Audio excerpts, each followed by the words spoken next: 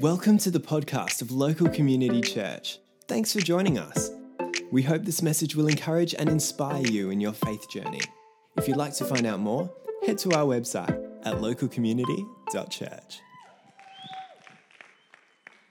Wow, half a cheer. That's amazing. Thank you. So I'm going to have a bit of a different plan this morning. Just as we're in worship, I just really sense the presence of God. And I'm going to go to the end of my message before I go to the start.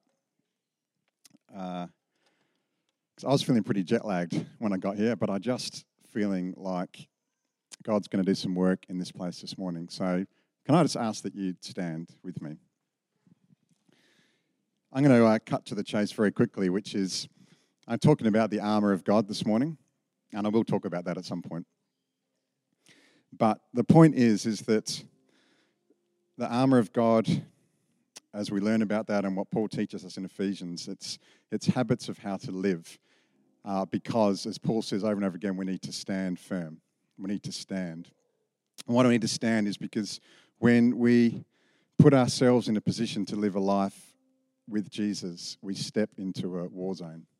And that war zone is for your life, and that war zone is for the life of people around you. And this armour are the tools that we have, the habits that we have in life to fight in that battle. There are captive souls at the moment that need releasing into the kingdom of God. And that might be people here right now. It could be people who are not in relationship with God in this room, but some reason you're here today and you're going to hear about Jesus and what that's about and what a life with him looks like. But for those of us that have stepped into a life with him, it's still a battle. There's still this pull away from Jesus. And so this battle is ongoing. And so maybe for you right now, you're in a battle for something. It could be, I think Millie talked about it, a battle in your mind. She was talking about those racing thoughts. It could be a battle with your health. It could be a battle, a relational battle, some context with some important person in your life. It could be with your finances. There's a battle that maybe you're facing right now. And I just thought in worship, just this sense of the presence of God, like rather than me talking for the next 20 minutes or whatever it is to get to this point, let's just go with what the Spirit of God is doing right now in this place. And I think part of that is about getting on the front foot for the battle for your life and for the life of people that are close in your world. And so I just want us to position ourselves for that. So whatever that posture looks like for you to just humble yourself before the Lord this morning. Maybe it's eyes closed, you're not distracted. Maybe it's hands out to say, God, I'm open. Maybe it's on your knees to say, I'm here in worship. I'm bowing down before you.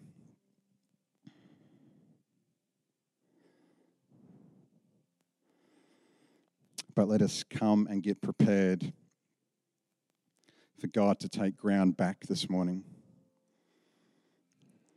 God, would you come have your way with us in this place today? God, I just want to pray that we are not passive here this morning. We are not sitting back in chairs, but we are reminding ourselves that we are to stand firm, that there is a battle for our life, there is a battle for the lives of those people around us.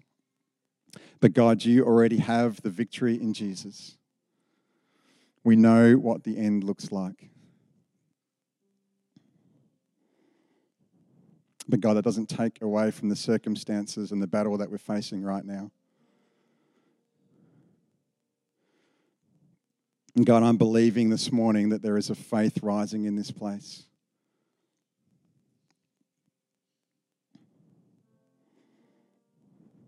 To see your victory come into lives of people here today. God, I don't believe it's a coincidence that we're here, gathered together, the people in this room. But Lord, I believe there are battles here to be won.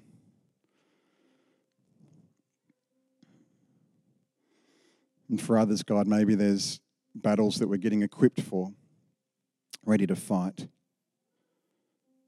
But God, in the midst of all of that, we're here saying, we need you, Lord. We need you.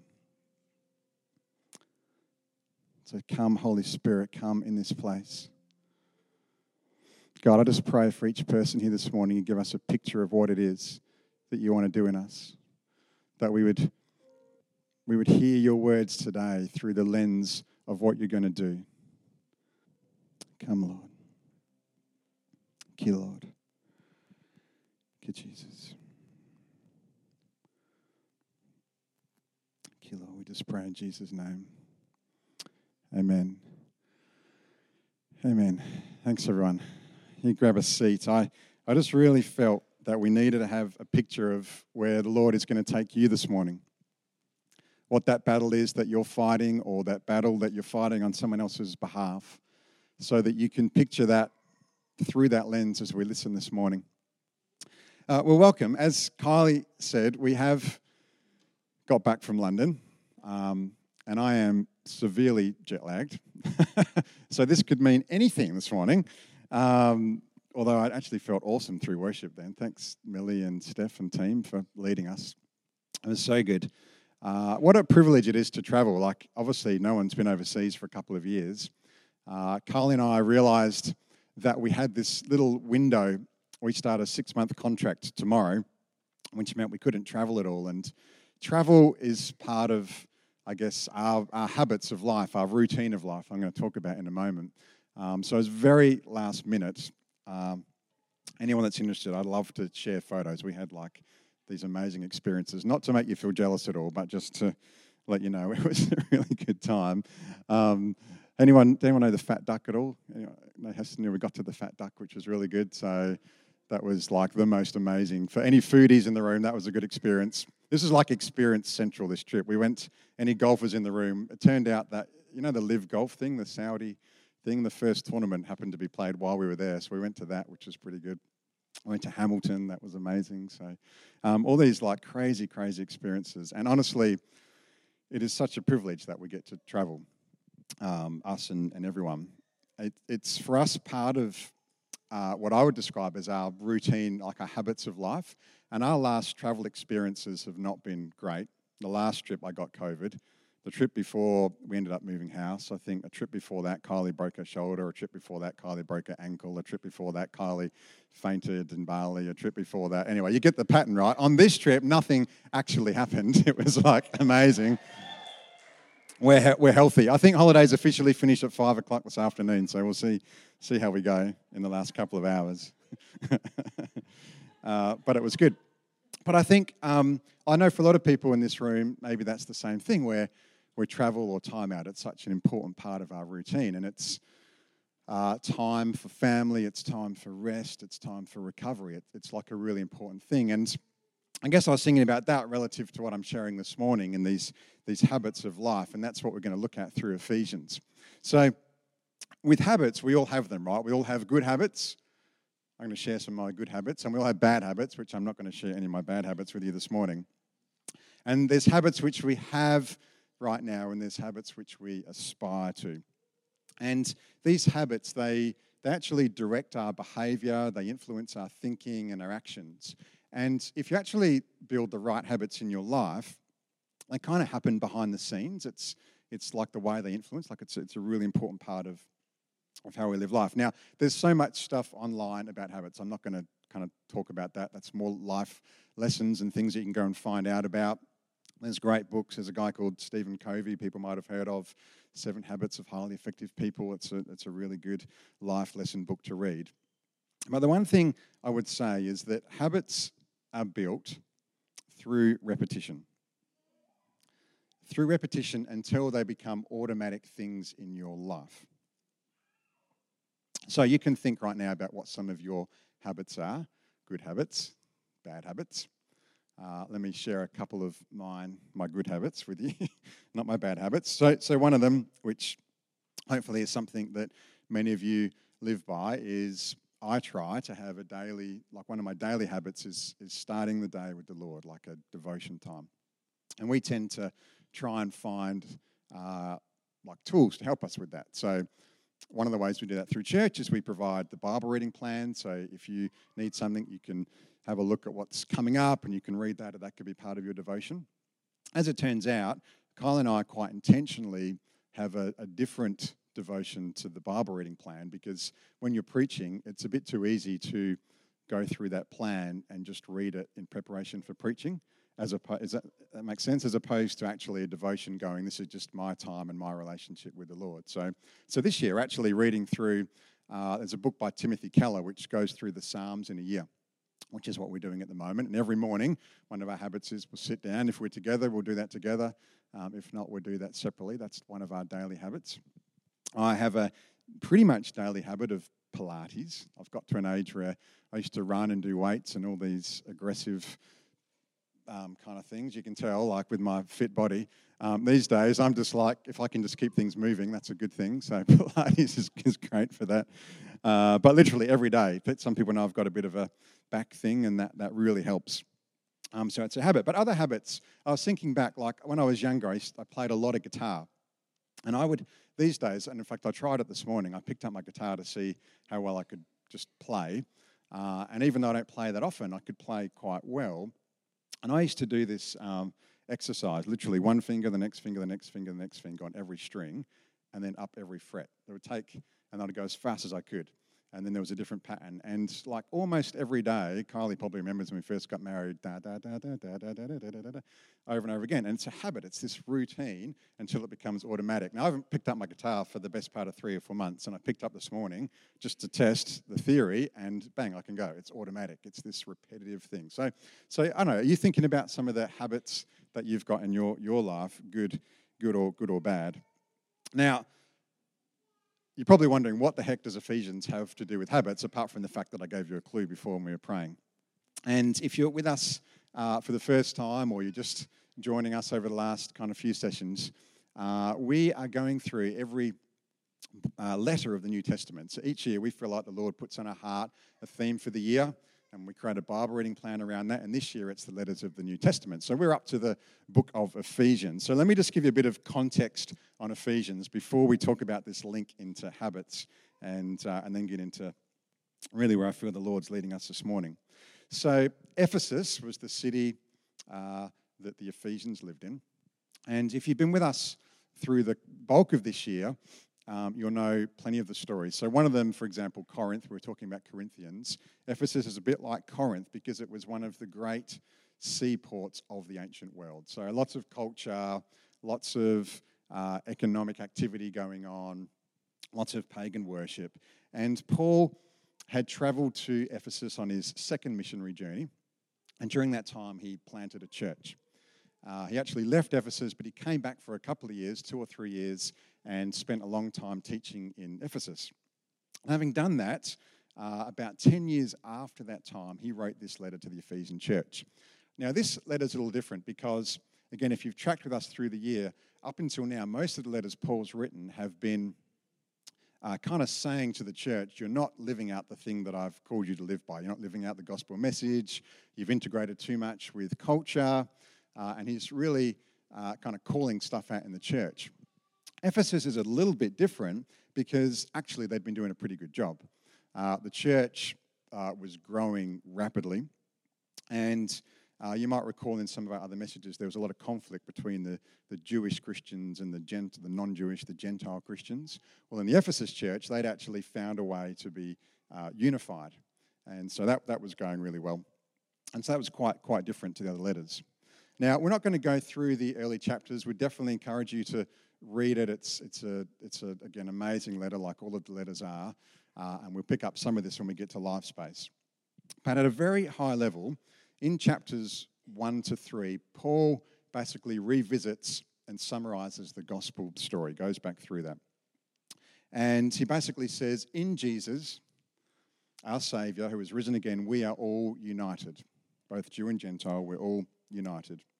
We're a family, and we're a family of restored human beings. He says that God's grace is available for everyone. And if you hear a couple of weeks ago, Kylie did an amazing message talking about grace. And at the end of those first 3 chapters, he says this is not just about knowing God, not just about knowing Jesus, but it's about all of us having a personal experience of the power of God, the same power that raised Jesus from the dead.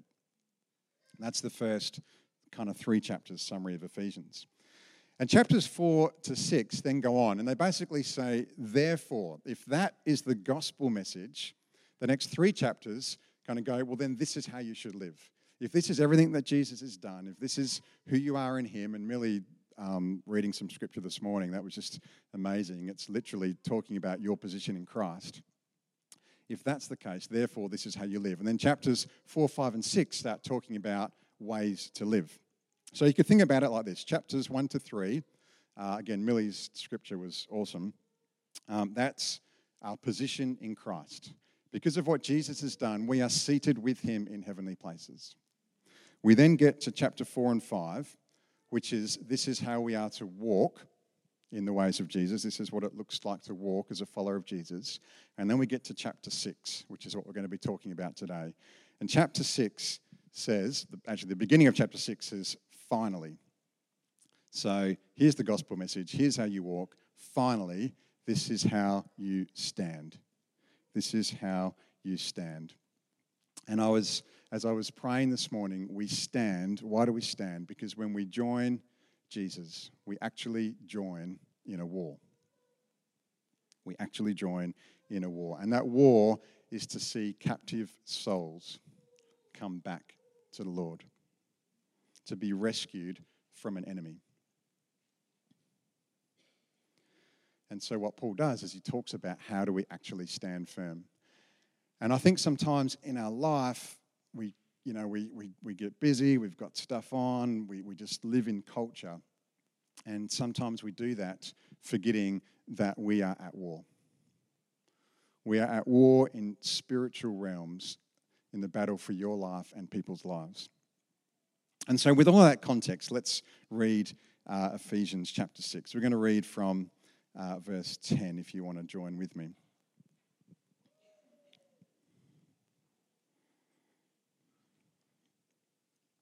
It says, finally. Remember, finally comes because he's already talked about all these other things that I was referring to.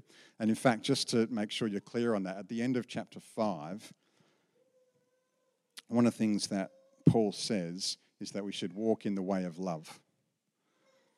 I think it's really important when we're in a battle that we remember that the precursor to what Paul talks about is that we are living in the way of love.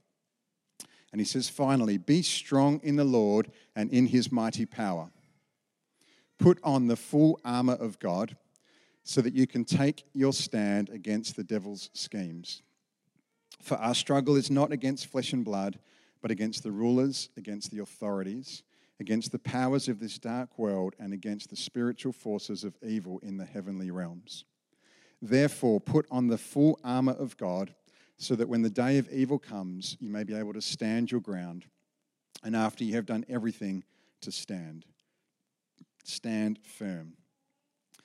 With the belt of truth buckled around your waist, with the breastplate of righteousness in place, and with your feet fitted with the readiness that comes from the gospel of peace. In addition to all of this, take up the shield of faith with which you can extinguish all the flaming arrows of the evil one. Take the helmet of salvation and the sword of the Spirit, which is the word of God. Now, if you grew up in church, like many of us did, often when we talk about the armour of God, what you might do is remember in kids' church the colouring in picture that you got where we colour in the armour, and it's a picture of a centurion. And in some ways it's easy to dumb down, I think, what Paul's actually saying here when he talks about the armour of God. And I think sometimes, whilst obviously that's great teaching in our kids' church, it actually causes you to think that Paul was specifically writing about an analogy to this Roman centurion. And whilst there is a link there, it's actually not what Paul was doing at all. Because what he was doing, as Paul often did, was referring back to these prophetic writings from Isaiah when he was prophesying what the Messiah was going to look like, how the Messiah was going to live.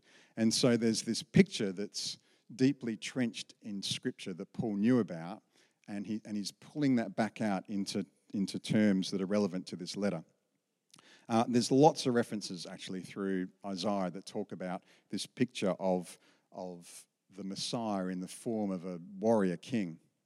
And I'll just read one so you've got an example, but plenty of references we could look at as well. This is Isaiah 59, verse 17, and it says, so keep in mind, this is, 700, 800 years, maybe more, before Jesus actually came.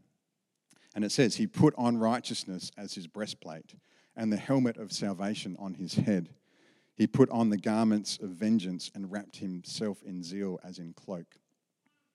There's many other Isaiah scriptures that were prophetically talking about this picture of the Messiah. Now, if that's the case, and we're called, remember in the beginning of Ephesians, to live like Jesus, to live like the Messiah, then I think this starts creating a picture of what, not just like this armor that gets put on a centurion, but what I'm trying to get us to think about today is this context of these things being 6 habits that we should live by. 6 things that we should think about. How do we repeat in our life that they become automatic so that we can fight the spiritual battle that Paul has just referenced prior to talking about the armor. So there's 6 of them. I'm just going to go through them briefly because actually what I really want us to do is to pray into the battles that we were thinking about before. But one of the things I'd probably just like you to reflect on before I go through those 6 and what they look like as habits in your life is going, okay, for some of you, I think this morning, you're in a battle, and as we were praying about that, you know exactly what that is. Like you're feeling that right now. And I feel like this morning we're going to pray for you, believing for that breakthrough, for the end of whatever that battle is, for the victory that you need. But for some of you, like maybe the battle has not yet started or it's about to start, or even though you actually could be in it, God does some of his most amazing work in the battle, right? There's obviously that saying, there's no victory without the battle. And so perhaps these 6 things, what God wants for you is not the immediate victory right now, but he wants you to build the discipline of these habits to know how to fight that battle. So that when the next opposition comes, you can stand firm. So I guess what I'm trying to say is think about when we were praying before, what was it the Lord was saying to you? Like, is there a victory coming that we're going to pray for and that's awesome? Or is this equipping you this morning? Is this something that you need to start thinking about, a new habit in your life, a new routine that you repeat that becomes an automatic part of your life so that behind the scenes it's just kind of happening? Does that make sense? Yeah, good. Okay, first one says, stand firm, with the belt of truth buckled around your waist. So the first thing is the belt of truth. So if you think about armor, ancient armor, the belt of truth actually is a bit of the foundation because it's where the sword or the dagger or the shield or whatever the weapons were, and even some of the armor was all attached to the actual belt. So it's kind of like this foundation.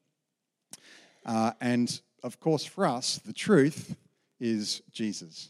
He is the way, the truth, and the life. So if we're thinking about the belt of truth in the context of this foundational truth, who is Jesus, and we think about what does that mean in terms of a habit, well, in order to win our spiritual battles, we need to be anchored to the truth of Jesus Christ, who he is, what he's done, and how he calls us to live. And Paul, again, chapters 1 to 3 or 1 through to 5 talks about that in Ephesians. I think what that means then in terms of how we live our life, we should be listeners of truth. We should also be speakers of truth.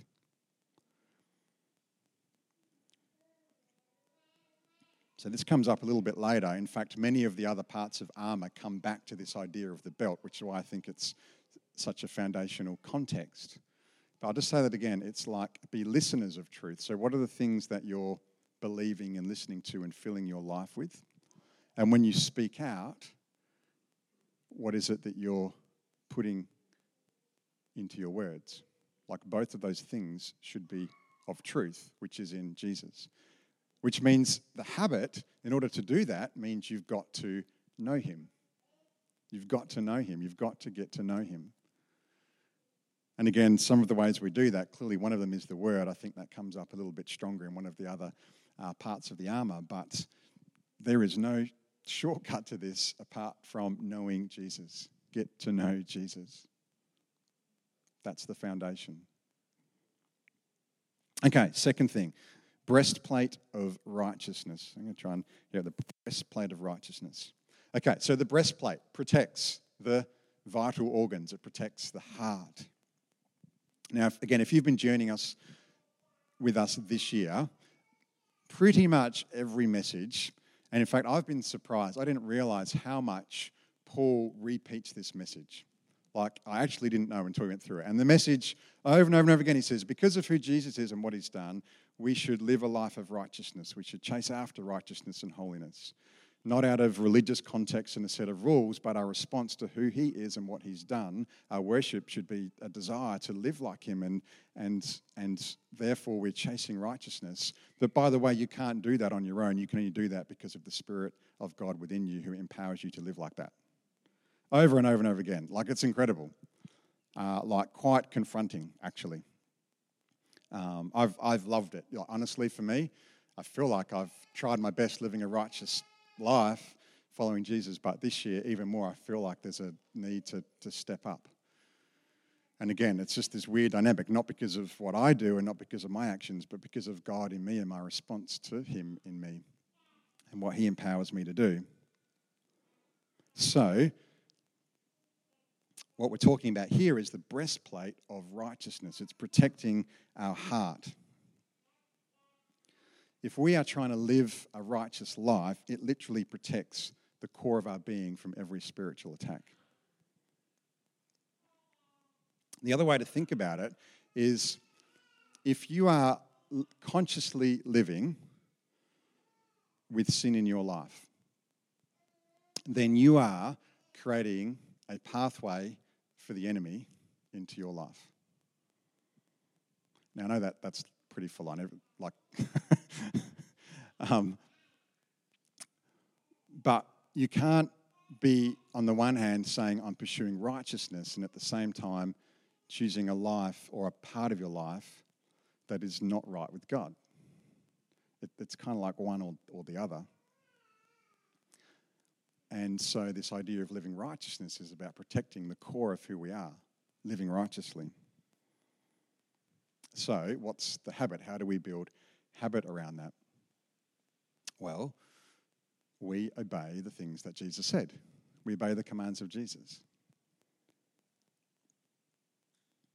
This is definitely not a promo moment. However, there is a book that we wrote called Jesus Said It. And the point of that was that Jesus taught about 50 things in the Gospels, ways to live. If you want to be a follower of Jesus, I'm a Christian, which means I'm a follower of the way of Jesus, follower of his way, then I want to live by the things that he taught. And that kind of just maps it out if you're not sure exactly what that looks like. And it's kind of interesting because in our world, words like commands, when I hear that, my default is no one tells me what to do. That's my human nature. Or that's just religious thinking. And so you've got to find this fine line of what worship is, which is living by the way that Jesus has called us to live out of a response to who he is and what he's done. And that actually gets a whole lot easier when you think about it like that, as opposed to just living by a set of things that I've been told to live by. It's maybe subtle, but that's the way it is. So there's these things, and some of the things, I think right at the start of that book, we actually say, some of these things, Jesus said, and it's easy in some ways to live like that. And there's other things that he said which I wish he never said at all, because they're like really hard to live by. Like love your enemies and pray for your enemies. Like that's kind of a hard thing to actually do in practice. But if we want to live this righteous life, then we follow in the ways of Jesus. Now, what I would say is that if you are struggling with one of those, like if there's something there that you just can't understand, then talk to someone about that. Like one of the best parts of being in church is it's a community of people trying to do their best to follow the way of Jesus. And so, a good first pass is your life space leader, or if not, someone else that you're connected to at church. Just have that conversation. Have that meaningful conversation. Do it over coffee today. Hey, I really struggle with that thing that Jesus said. Let's talk about that and let's figure out how we do that together. The other thing when it comes to righteousness, if you want a daily habit that helps you live a righteous life, then there's this prayer that David prayed, which is a really cool but quite confronting prayer to pray every day, which is, create in me a clean heart. Lord, create in me a clean heart and renew a righteous spirit within me. Like, what does life look like when you pray that every day? And love how Scripture just weaves together, like David talking about a clean heart, which is what Paul then refers to in this breastplate of righteousness that is about our heart, the core of our being. Okay, that was number 2. Number 3. Is this helpful? A little bit? Yep, good. Number 3 is the feet fitted with readiness that comes from the gospel of peace. Feet fitted with readiness that comes from the gospel of peace. So in armour, the shoes and the feet, they often actually had spikes in them for digging in. So right throughout Ephesians actually, but particularly I think in Ephesians 6, the words stand firm come up like 3 or 4 times. Stand firm, stand firm, stand firm. Why does Paul have to keep saying that? Because there's opposition. There's things coming against us. So how do we stand against that? Well, one of the ways is this. It's feet fitted with readiness that comes from the gospel of peace. So the first thing is, how do I stand firm in the gospel of peace? Well, the gospel tells us that Jesus already has the victory. Jesus already has the victory. He's overcome death. And so part of our standing is to know the victory that we have in Christ. And what does that do? That brings peace, which is kind of really bizarre sometimes when you're in a battle to know that you've got peace, even though you're actually in a fight. You know, I'm not sure if this has happened for you, but sometimes when I've been in some of the most challenging times of my life, non-Christian people will say things like, why are you so relaxed at the moment? Or why do you have so much peace in that situation? And I don't always, but other times I'm swearing and angry and all the rest of it. But sometimes, sometimes there's peace. And that's because I know that no matter what's going on, God is in it. I might not know the outcome. I might not have seen the victory, but I know that God is in it. And therefore, I don't carry that anxiety that I might otherwise carry if I didn't know that. Because to me, that's the revelation of the gospel. That God will never leave me or forsake me. He'll never give me more than I can handle. So we stand firm because we have the victory, which brings peace. The other part of this as well, though, because keep in mind, you know, your mind could be going one of 2 ways here. One way is the battle, which is your battle, but the other battle could be the battle for someone else's salvation. And when we think about that battle, then this is also relevant because we are carriers of the gospel. And I love this word, feet fitted with readiness that comes from the gospel. In other words, we've got to be ready, always ready, to take that opportunity to share the gospel. That's part of the offensive. It's part of the battle. So I think there's two things here in terms of our habits. The first part of our habit could be getting into the habit that you always look at the circumstances in your life through the victory of the gospel. And we talk about this a lot because I think our world, there's so much stuff that comes against us, and if we look at God through our circumstances, we are then going, well, God, where are you? What's going on? I don't see you at the moment, because we look at our circumstances first. But if we look at our circumstances through God, the opposite happens. It's like, well, God, I know you're in this. What are you doing right now? What are you teaching me? Where's the victory coming from? Where's the lesson coming from? And so that's part of this idea of how we find peace. We give up the right to understand what's going on because we say, God, I trust you no matter what's happening. So the second habit is this part about sharing the gospel. We're carriers of the gospel and we're carriers of peace. So we've always got to be ready for those opportunities when they come up. And sometimes, you know, like if you're a carrier of peace, actually you might not even be knowing this is going to happen. I literally, as I was preparing this, one of the meals Kyle and I had in London, and this this actually happens a lot for us. And I hope it does for you too, but the waiter, literally, the words the waiter used was, there's really good energy at this table. And what I know is that's God in us. Like, all they can describe is the energy at the table, but I'm like, no, you're actually experiencing the overflow of God in my life, because you're experiencing peace, you're experiencing joy, you're experiencing love. And then what does that do? That creates an opportunity for me to be ready to share the gospel. Okay, number 4, helmet of salvation. This one's kind of pretty obvious, but helmet of salvation. So the helmet is protection of our head, which is protection of our mind. I think the assurance of our salvation is what actually helps the battlefield of the mind. Now, again, there's loads of great content around that. But I think what this comes down to, ultimately, is surrendering our thoughts to the Lord.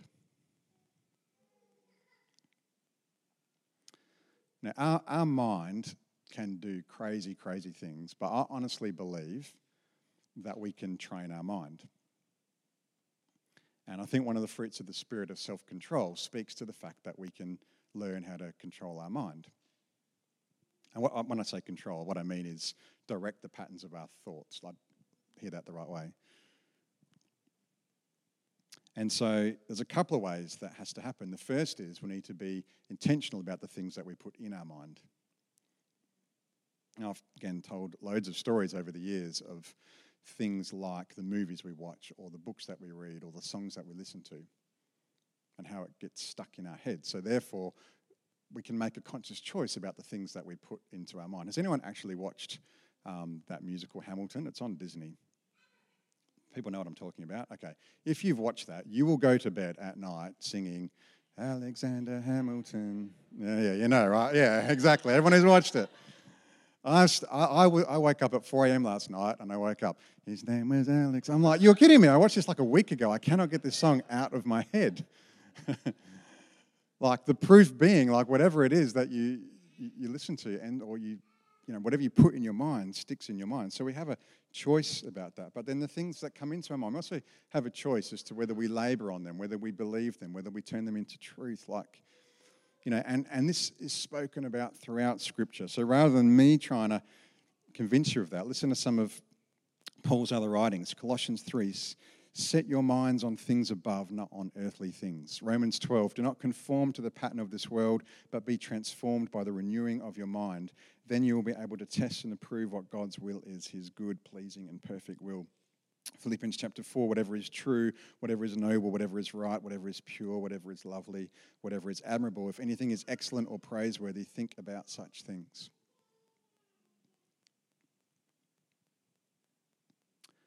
Think about such things. That's our habit, is surrendering our thoughts to the things of the Lord. Number 5, the shield of faith. Okay, so our shield, if you think about the shield, that's the protection, a defensive mechanism for incoming attacks.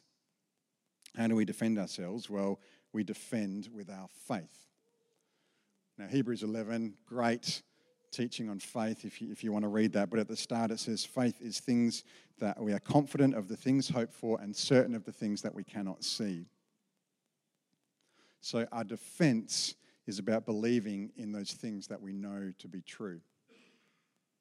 Now, when it comes to habits, this idea of how do we do this in a daily sense, a couple of things I'd suggest you think about. The first is, like, if you're in a relationship with Jesus, there are moments in your life, significant moments. There might only be one, there could be more than one, but there's at least one moment.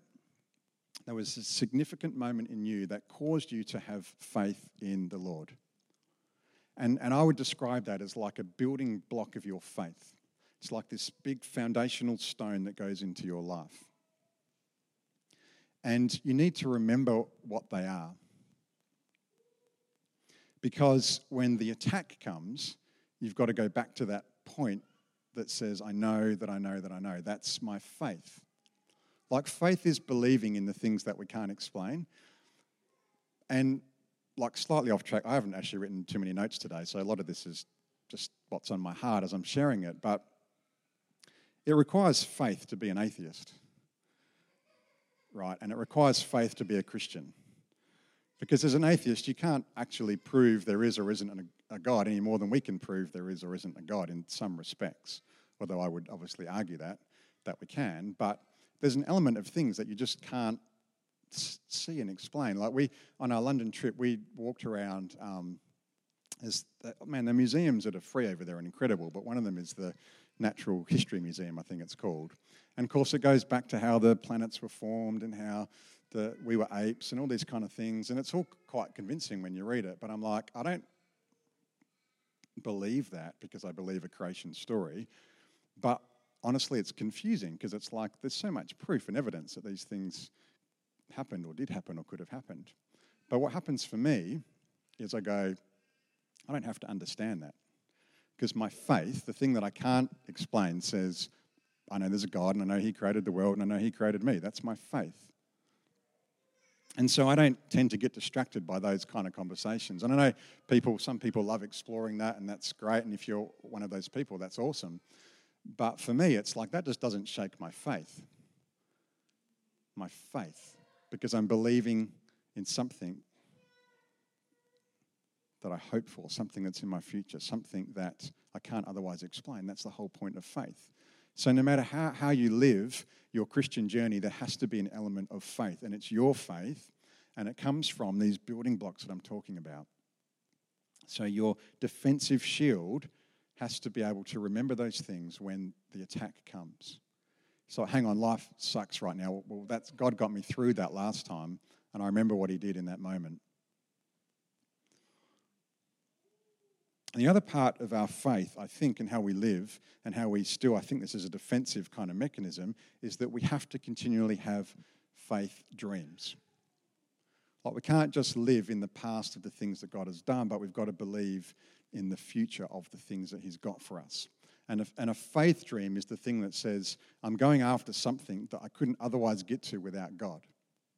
And so what is it that's in your heart? Because if you're chasing after something that is in God and you can't do in your own strength, again, I think that becomes a bit of a defensive mechanism. When things come against you, it's like, well, hang on, there's meant to be opposition here because I'm going after something that's big in God.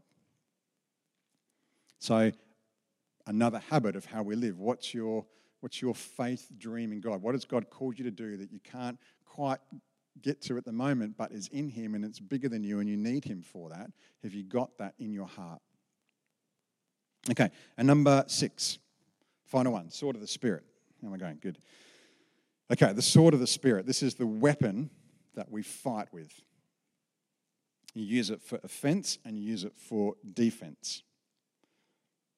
And literally, the sword of the Spirit is the word of God. Paul says the sword of the Spirit, which is the word of God. The best example of this is Jesus when he was tempted in the wilderness. Like if you want to get your head around how do I use Scripture to fight, then think about how Jesus did that in the wilderness. You can read Luke chapter 4. Every time the devil tempted him with something on the earth, you can have this. Jesus' response was Scripture. And so we have to know Scripture. We have to get Scripture on our hearts. We have to read it. We have to meditate on it. We have to know it, which kind of comes full circle back to this truth. The belt of truth is the Word of God. Hebrews chapter 4 says, "For the word of God is quick and powerful and sharper than any two-edged sword, piercing even to the dividing asunder of soul and spirit and of the joints and marrow, and is a discerner of the thoughts and intents of the heart." So obviously the sword of the Spirit, the habit here is to get into Scripture every day. And honestly right now, there's like no excuse in our day and age. You can listen to Scripture as you drive to work or as you're on the bus or as you go to bed at night and literally have Scripture read to you. What a blessing that is because, the people Paul was writing to didn't even have a copy of the Bible and yet we've got it. that's a blessing, do we actually realize that? And do we actually go, well, hang on, I have the word of God in a way that those people didn't. That's not okay to be lazy about that, I don't think. That's like this opportunity that we have. The belt of truth, the breastplate of righteousness, fitted with the readiness that comes from the gospel of peace, the helmet of salvation, the shield of faith, and the sword of the Spirit. These are the things that God has given us to fight the battle that we are in. Thanks for listening. We hope this message has encouraged and inspired you in your faith journey. If you'd like to find out more, head to our website at localcommunity.church.